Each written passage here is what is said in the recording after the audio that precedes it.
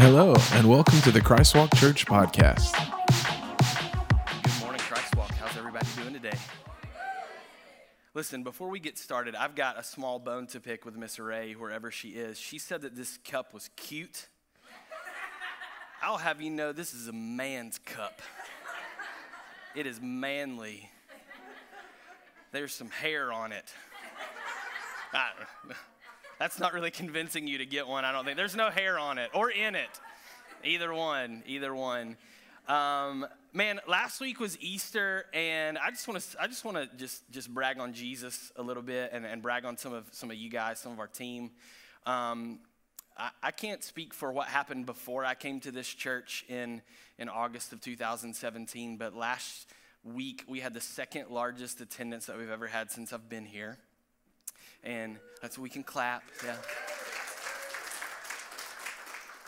And even bigger than that is the way that many of you know that we're in the kind of in the middle of a staff transitional period, and the way that our teams have stepped up to lead guest services, worship and media, kids walk, just from the street to the seat and stage and back out again, like all of those places that you would never know that that we're understaffed right now as a team, and just the way that you guys have stepped up to lead and take on more responsibility. So you are certainly to be commended in what's happening, and I can guarantee you that I would go out on a pretty shaky limb and take a gamble that I am probably the pastor of the only church in America that had a dude named Cowboy leading worship this morning.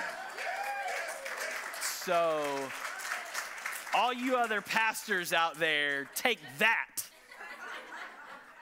And what an incredible job that they did, and just the presence of the Holy Spirit that's been here, just so amazing. And then maybe like the biggest thing to celebrate is the way you guys invited for Easter, and it was really cool. Like, I saw some people in church for the first time that I know that their friends and their families have been praying for years for God to bring them into church. And I just saw, like, not only those people, but saw their families and their friends just grinning from ear to ear, just so excited.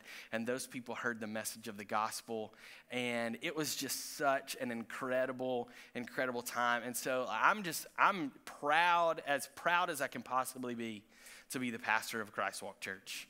And I have been, like, all of my eggs aren't in the basket of Easter. I have been looking forward to today all the way since last Sunday. And that kind of happens every week. And some of y'all get that on the drive home, like 11 o'clock, more energy, but maybe a little bit slower, maybe. That's okay. But I'm excited about today's message in this series that we're kicking off called Prove It. And so if you've got your Bible or maybe a smart device, I want to encourage you to turn with me or swipe with me. We're going to go almost all the way to the end of the New Testament. There's this triad of letters, 1st, 2nd, and 3rd John, and we're gonna land in 1st John today. And so go all the way to the end of the New Testament. If you get to Revelation, just back up a few verses or a few books, and there it will be 1st John. And we're gonna start in 1st John chapter 1 in just a moment. We'll land there together, but. Obviously, I'm a pastor of a church, duh, right? All of you guys know that. But a lot of people that I'm out in the community with and everything, I meet new people quite often. And so, we'll be making small talk, and it always comes back around to that, that age-old question. So what do you do? And, when I let people know that I'm a pastor, there's a mixed bag of reactions and questions that come after that. Some of you, I'll just let you use your own imagination for what some of those are. But particularly when I've discovered when I'm talking to particular men, I get one question back, like when they find out I'm a pastor, I get this one question like fairly often. And it's this: so do you play golf? Because apparently, in order to be the pastor of a church, you have to play golf.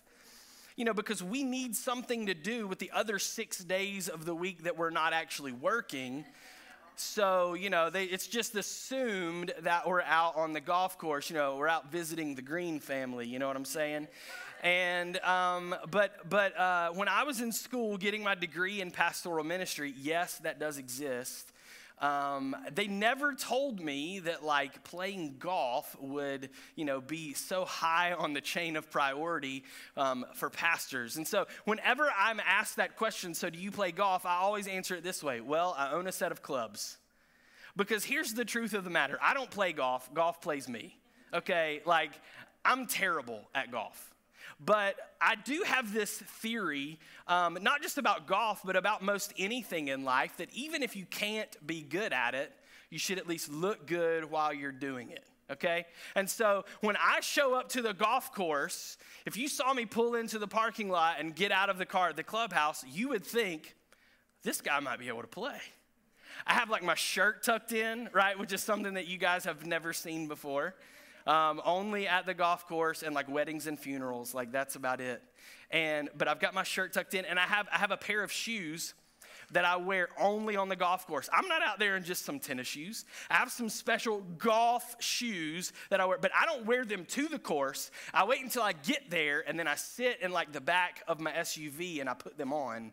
I change my shoes and everything, and I get my bag out of the car, and like all my clubs match like purposefully. It's not like I got a bunch of random clubs from like Goodwill and like the Salvation Army and stuff to like compile a bag of clubs. Like no, like it's a complete set and everything. And I don't show up with like a Walmart sack full of random golf balls, whatever. I actually go to the store and I will look like, there's the big shelf of all the different golf balls that you can get.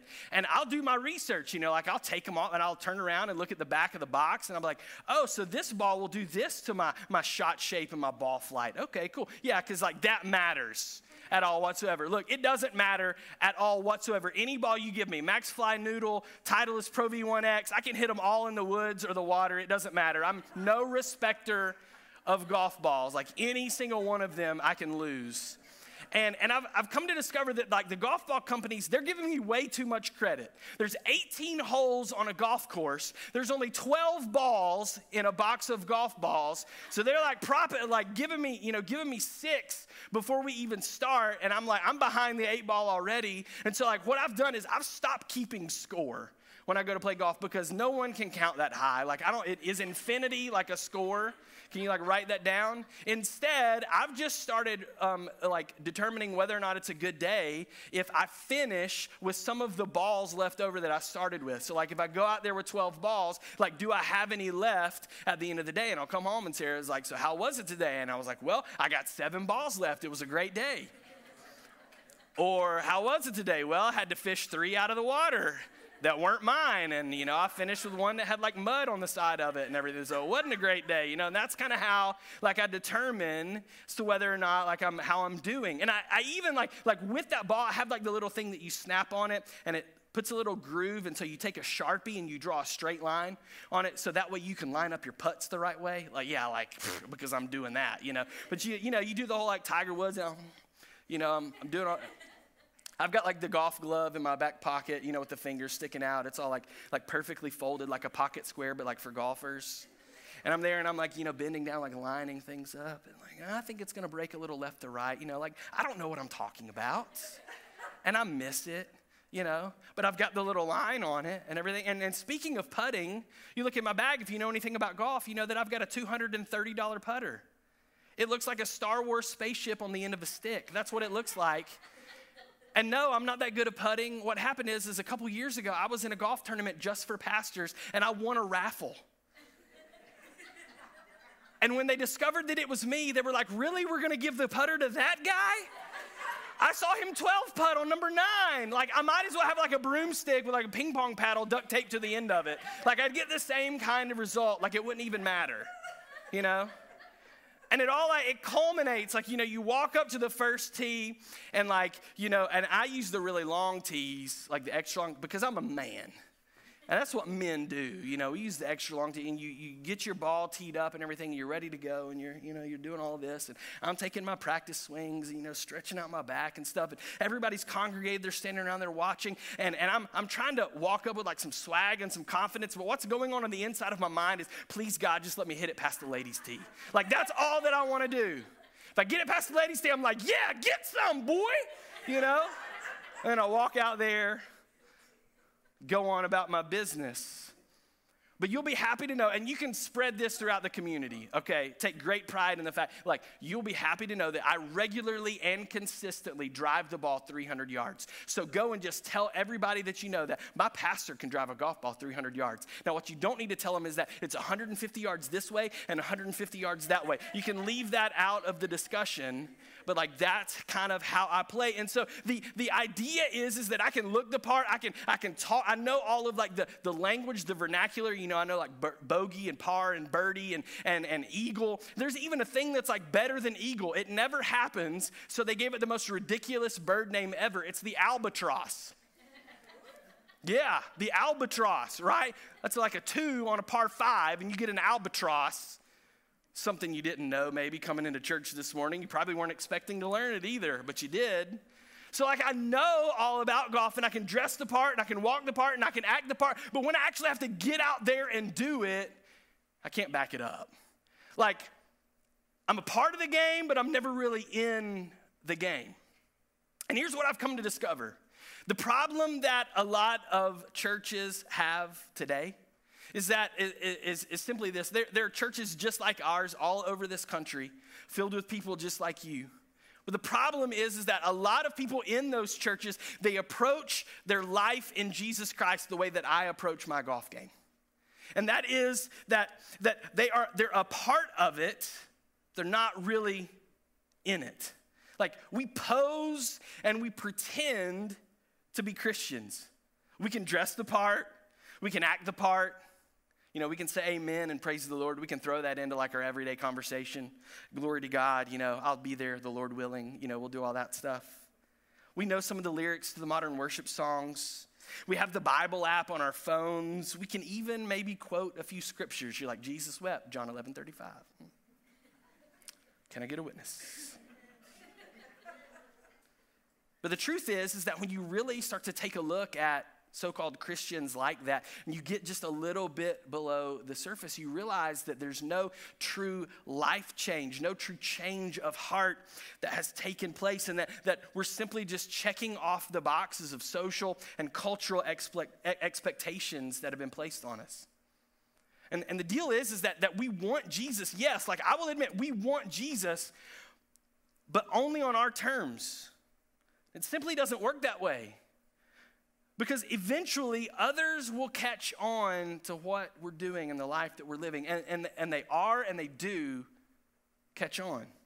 And what makes matters worse is that when we choose to live that kind of Christian lifestyle, not only does it reflect poorly on our church, not only does it reflect poorly on Christians in general, but it reflects poorly on who we claim God to be.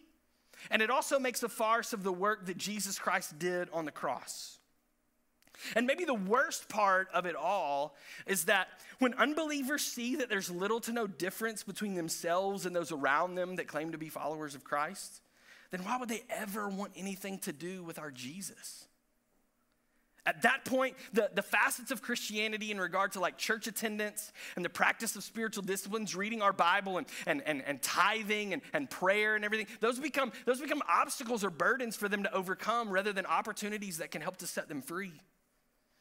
And so I believe that what God is desiring for his church today in these last days is that there would be a people that would raise up and that would begin to bear the evidence of what it means to truly follow Jesus in their lives. See, it's no longer good enough for us to simply give lip service to Jesus, but we've also got to honor him with our lifestyle. In other words, it's not just enough to say we're a Christian, we've also got to prove it. So over the next few weeks, we're going to take a look at a letter from the New Testament, this letter called 1 John, that drills down on this exact theme in hopes of discovering some of the evidence that should be on display in the life of every single person that claims to be a follower of Jesus Christ. So with that said, let's jump in together. 1 John chapter 1, here's the setup. This is an anonymous letter, but due to the writing style and the themes that are contained within it, it is widely accepted that John, who was an apostle of Jesus Christ, one of the original 12, he also wrote the Gospel of John. It is widely accepted that he is the author of this letter and that he wrote it to address some issues that had arisen among the believers in Ephesus at some point in the decade of 80s AD. So somewhere between 80 and 90 AD, he's writing this letter to the believers in Ephesus to address some issues that are going on with the church there. Namely, among these issues was the teaching of certain false doctrines by this religious sect known as the Gnostics. And these false doctrines that they were perpetuating and communicating, they denied a couple things. Number one, they denied that the incarnation of Jesus, that he was truly a man, came in human form to the earth and walked among us, and that he bore a physical body. And then the second thing that it denied was the messiahship of Jesus. Not only did they not believe that he was an actual physical man that walked among us, they didn't believe that he was Jesus Christ, the Son of God, the Messiah. And as these heresies began to spread throughout the believers, many of them began to display negative behavior and develop a casual mindset toward the seriousness of sin. And so that's where we pick up in 1 John chapter 1, verse 1, where John writes, he says, "We write you now about what has always existed, which we have heard, which we have seen with our own eyes, which we have looked at, and we have touched with our hands. We write to you about the word that gives life. He who gives life was shown to us. We saw him and can give proof about it. And now we announce to you that he has life that continues forever. He was with God the Father and was shown to us. We announce to you that what we have seen and heard because we want you also to have fellowship with us. Our fellowship is with God the Father and his Son, Jesus Christ." So what John is communicating here as the basis of this letter to the believers in Ephesus is really kind of fourfold. Number one, he's communicating that he has seen Jesus in the flesh, that Jesus actually existed as a man, as a human, and that he walked among us. Number two, John is communicating that not only has he seen Jesus in the flesh, but he has seen Jesus dead, buried, and risen again. Not only did he exist, but he also was the Messiah as the prophets foretold and as he himself claimed to be. The third thing is that not only has John seen these things and can attest to them, but there are others who can attest to them as well and confirm his claims that Jesus is both man and Messiah. John's essentially saying, don't just take my word for it. Go ask these other people. They have seen and witnessed with their own eyes, with their own hands, the same things that I am telling you. So there's like accountability there. There's evidence in place. And then the fourth thing is he's saying it is through the person of Jesus that the believers are united together in their faith and given access to the Father. And so right off the bat, without any greeting or introduction that is present in most letters, like John just gets straight down to business and he directly refutes these outrageous teachings and claims that Jesus didn't appear in human form and that he wasn't the Messiah. And so with that squared away, he then turns his sights directly to the pressing matter of the church of the day, which is having a casual attitude toward sin. And so we pick it up in verse 5 where John continues his letter and he writes, "Here's the message we have heard from Christ and now announce to you. God is light, and in him there is no darkness at all. So if we say we have fellowship with God, but we continue living in darkness, we are liars and do not follow the truth. But if we live in the light, as God is in the light, we can share fellowship with each other. Then the blood of Jesus, God's Son, cleanses us from every sin." Verse 8, "If we say we have no sin, we are fooling ourselves, and the truth is not in us. But if we confess our sins, he will forgive our sins because we can trust God to do what is right. He will cleanse us from all the wrong things we have done. If we say we haven't sinned, we make God a liar and we do not accept God's teaching." He continues on in chapter 2 in verse 1. My dear children, I write this letter to you so you will not sin. But if anyone does sin, we have a helper in the presence of the Father, Jesus Christ, the one who does what is right. He died in our place to take away our sins, and not only our sins, but the sins of all people. So it's clear from our reading of this passage that the issue that John is addressing here has to do with the contradictory behavior that is taking place in the church. You may have noticed the way that he uses the repeated words or phrases, if we say, and then he'll say, if we say, and then say what we say, and then he'll follow that up with, but if we do this. We say this, but if we do this. And so what's happening is he's showing these opposite ends of the spectrum, and he's juxtaposing these things against each other to paint this picture of the issue that is taking place, and in order to communicate a very powerful concept. And that's this. There is nothing casual about following Jesus. True Christ followers, those who have truly surrendered their lives to him, there's nothing casual about it. They are being very intentional about the decisions they are making and the way that they are living their lives. There's nothing casual about following Jesus. It is 100% intentional, on purpose.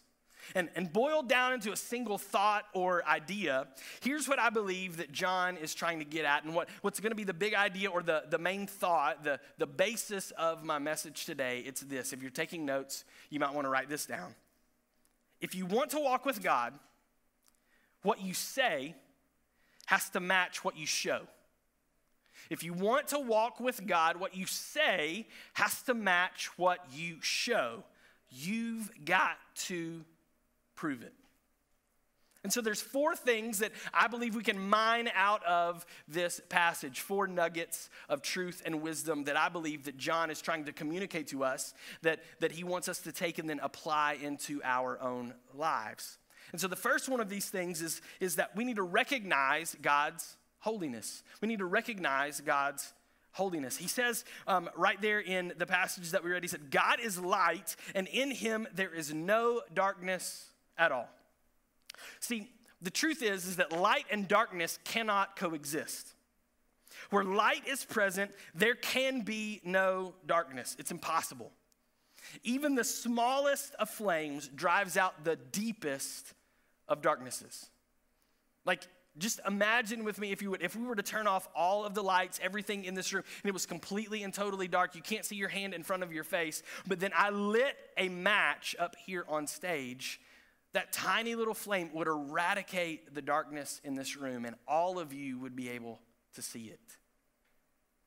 God is 100% light. There is no shred or ounce or fiber of darkness within him. He is not at war within himself. He is 100% holy.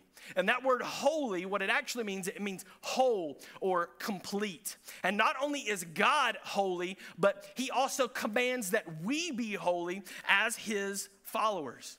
And this is not a suggestion or an option for the person that is going to follow Jesus. It is a direct command. We go back to Leviticus in the Old Testament in chapter 19, verses 1 and 2. The Lord said to Moses, tell all the people of Israel, I am the Lord your God. You must be holy because I am holy. So because he is holy, if we are going to pursue him, that means that we are trying to become more like him. And if he is holy, then in our pursuit of him, our drive, like where we want to end up, it should be for us to arrive at the place of holiness where there is no longer the darkness of sin in our lives, but we have 100% stepped out into and are living our lives in exposure to the light of Jesus Christ. We've got to first recognize his holiness. The second thing, we've got to reside in the light. We've got to reside in the light. Here's the deal. Everything looks the same in the dark. Everything. Pretty woman, ugly woman, they look the same in the dark. Y'all can laugh, loosen up a little bit. I'm just messing around. Come on. Like if on this table right here, if I had a can of Coke and a can of Pepsi, in the dark, you would not be able to tell the difference between them. Like you would take hold of and you would just be guessing. But when you bring something into the light, there's no way to hide it. Like things get exposed and you can see things for what they truly are. So once we have become a Christ follower, we are to expose every area of our life to the light of Jesus Christ so that our sins can be revealed to us so that we can know the places in our life where we need to make changes, right? It's kind of like in the summertime when you get a tan, you know? When our skin gets exposure to the sun, it starts to change color. And over time, it becomes readily evident the areas of our bodies that have not been exposed to the sun in the same manner as the ones that have. And so it's the same way that for those of us, when we live in the light of Jesus Christ, over time, it will become overtly clear to us the areas of our life that still need to be improved, that still need to be surrendered to Jesus and brought out into the light. Because when we bring things out into the light and the light shines on them, they get exposed for what they truly are. And we can see things as they are. So we've got to not only recognize God's holiness, but we need to reside in the light of Jesus Christ, so that we can, in all of our sin, be exposed unto him so that he can come in and change us from the inside out, making us holy as he is. The third thing that John is communicating here to us is that not only do we need to recognize God's holiness, not only do we need to reside in the light, but we've got to reveal our sins to God and then repent of them. Reveal our sins to God and then repent. Repent means to turn away. That we're handing those things over to God and we're saying, you deal with this, and then we're turning our back on it and we're letting go, and we don't want to have anything to do with that anymore. We're bringing it to light, we're revealing it, we're handing it over, and then we are repenting of it, turning away and moving in the other direction. I kind of think of this like when we're talking about like revealing our sins, I kind of think of it like at one picture day that I had. Like school picture day, I was in high school, and I woke up, and for a brief moment, I thought that I was turning into the magical mythical beast known as a unicorn, because I had this huge growth that was starting to protrude out of my forehead. Some of you would know it as a zit. And so I was like, it's picture day, man. Like, what am I going to do? And so I snuck into my mom's bathroom, and I got some of her concealer. Only I didn't know what I was doing, and it didn't really help. It just made matters worse, and it just turned into like a crusty mess up there and everything. And like everybody could see it, and they knew what I'd done, and like I knew that they knew, but like nobody wanted to say anything, and it was like really awkward. And then it shows up in the picture, and it's even worse than had I just like left it alone to begin with. And see, the truth of the matter is that the sin that's in our life, we can try to hide it all we want to, but God sees it. He knows that it's there. And so like the approach that we need to take, instead of trying to cover that stuff up, instead of trying to hide it, we need to let God like go to work on it. We need to let him like squeeze on it and mash on it, like let it squirt all over the mirror and everything. Like get that stuff out of us. All that junk, all that impurity, all that darkness needs to get out of us so that we can be healed and made whole. And I know what you're thinking, man. If you squeeze a big zit like that, it's gonna leave a scar. And I came to tell somebody today that scar is gonna be your testimony. And you're gonna be able to tell somebody, look, this is who I used to be, but I'm not that person anymore. I may not be who I wanna be, but I'm a whole lot further along than where I used to be. I'm better today than I was yesterday, a week ago, a month ago, a year ago. God is not through with me yet. This is my testimony. And what he has done in me, he can do for you too. So let this scar serve as a reminder of the place that I have come from and the place that God is taking me to. When we bring our sins to light, God can work on us. It's not about perfection, it's about progress. We don't have to be the best today, we just got to be better today. That's what it means to truly follow Jesus, that each and every day I'm becoming more and more and more like him. I may never get there, but I'm a whole lot further along today than I was yesterday, and the day before that, and the day before that, and every day I just take one more step to the cross. One more step to the cross. One more step to the cross. Reveal your sins to God and then repent. And then the last and final thing, the fourth thing, we got to run to Jesus. We got to run to Jesus.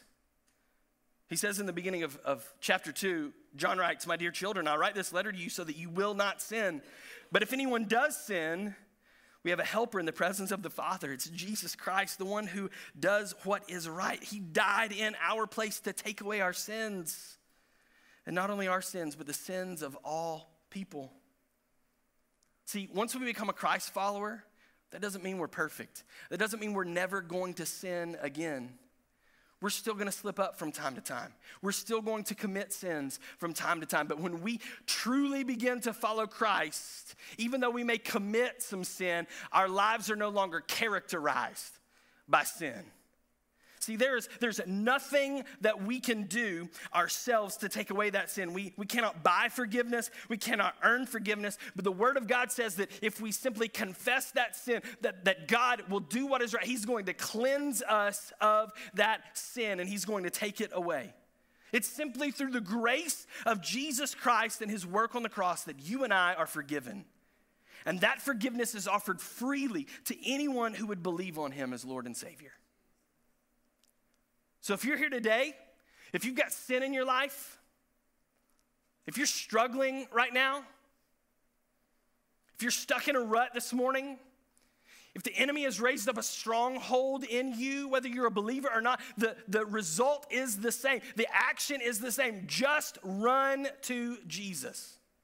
Don't walk, don't tiptoe, don't frolic or saunter, run. Like, get there, chase him down. And as you do that, you will quickly find that he is chasing you. Run to Jesus and let him cleanse you of your unrighteousness, of your sin, your strongholds, your struggles, your sickness. Let him do his work. Recognize his holiness. Reside in the light. Reveal our sins to God and then repent. And then run to Jesus. You know, what might happen if we started to live this way? For those of us that we claim to believe, we claim to be believers in Jesus, we claim to be Christ followers, what would happen if we adopted this kind of Christianity? Where it wasn't merely lip service to Jesus, but that we were marked by an authentic and genuine faith in Christ. Where each and every day we would nail our sins to the cross of Calvary and then take up that cross and follow after Jesus. I'm talking about the kind of Christianity that results in true change taking place daily in our hearts and in our lives because of the work that Christ is doing on us. Here's the result. If we chose to live that way, this is what would happen. It would cause those around us to recognize and accept the humanity and the messiahship of Jesus.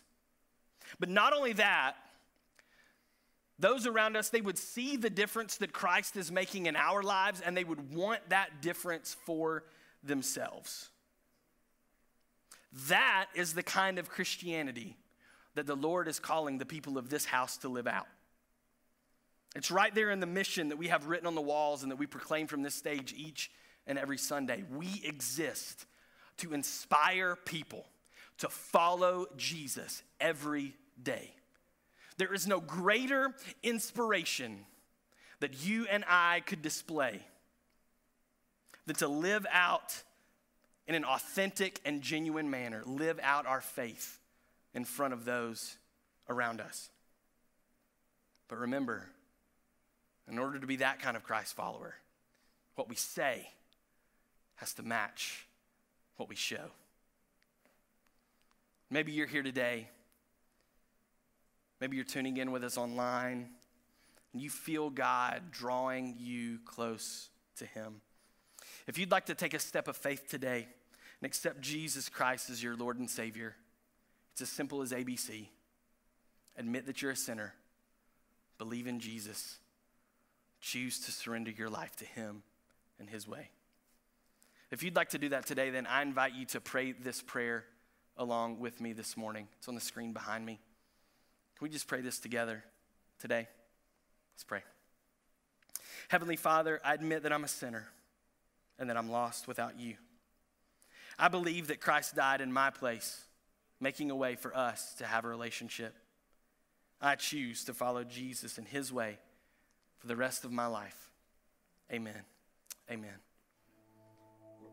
If you prayed that prayer this morning, the greatest thing that you could do is tell somebody before you leave here. I hope that before you leave here, you go out to the big orange tent outside and you could just let somebody know the decision that you've made to follow Jesus Christ. In fact, if you'd like, you can fill out an orange and white Connect card with your info, and there's a place on the back where you can indicate the decision that you've made. If you take that out to the big orange tent, we want to put some resources in your hands. We want to partner with you to help you start your Christ walk in the most effective and efficient way possible. Maybe you're here today and you're already a believer in Jesus, but you've just been in that funk where the darkness and stuff is weighing down in your life and it's overtaking you. You've been stuck in a rut, just haven't been able to gain any traction. Just run to Jesus. Run to Jesus. The work that he did on the cross is enough for whatever you're facing today. All you have to do is just surrender that over to him. Just let him know, God, I want to be that kind of Christ follower. One that lives my life fully in the light so that I can be an example of what a true believer is, a true Christian is to the world around me. And that will make all the difference. If we're going to truly follow Christ, what we say has to match with what we show. Amen. Amen. Thank you guys so much for being here. Thank you for joining us today. At Christ Walk Church, we exist to inspire people to follow Jesus every day. For more information about Christ Walk, please visit us at thechristwalk.com.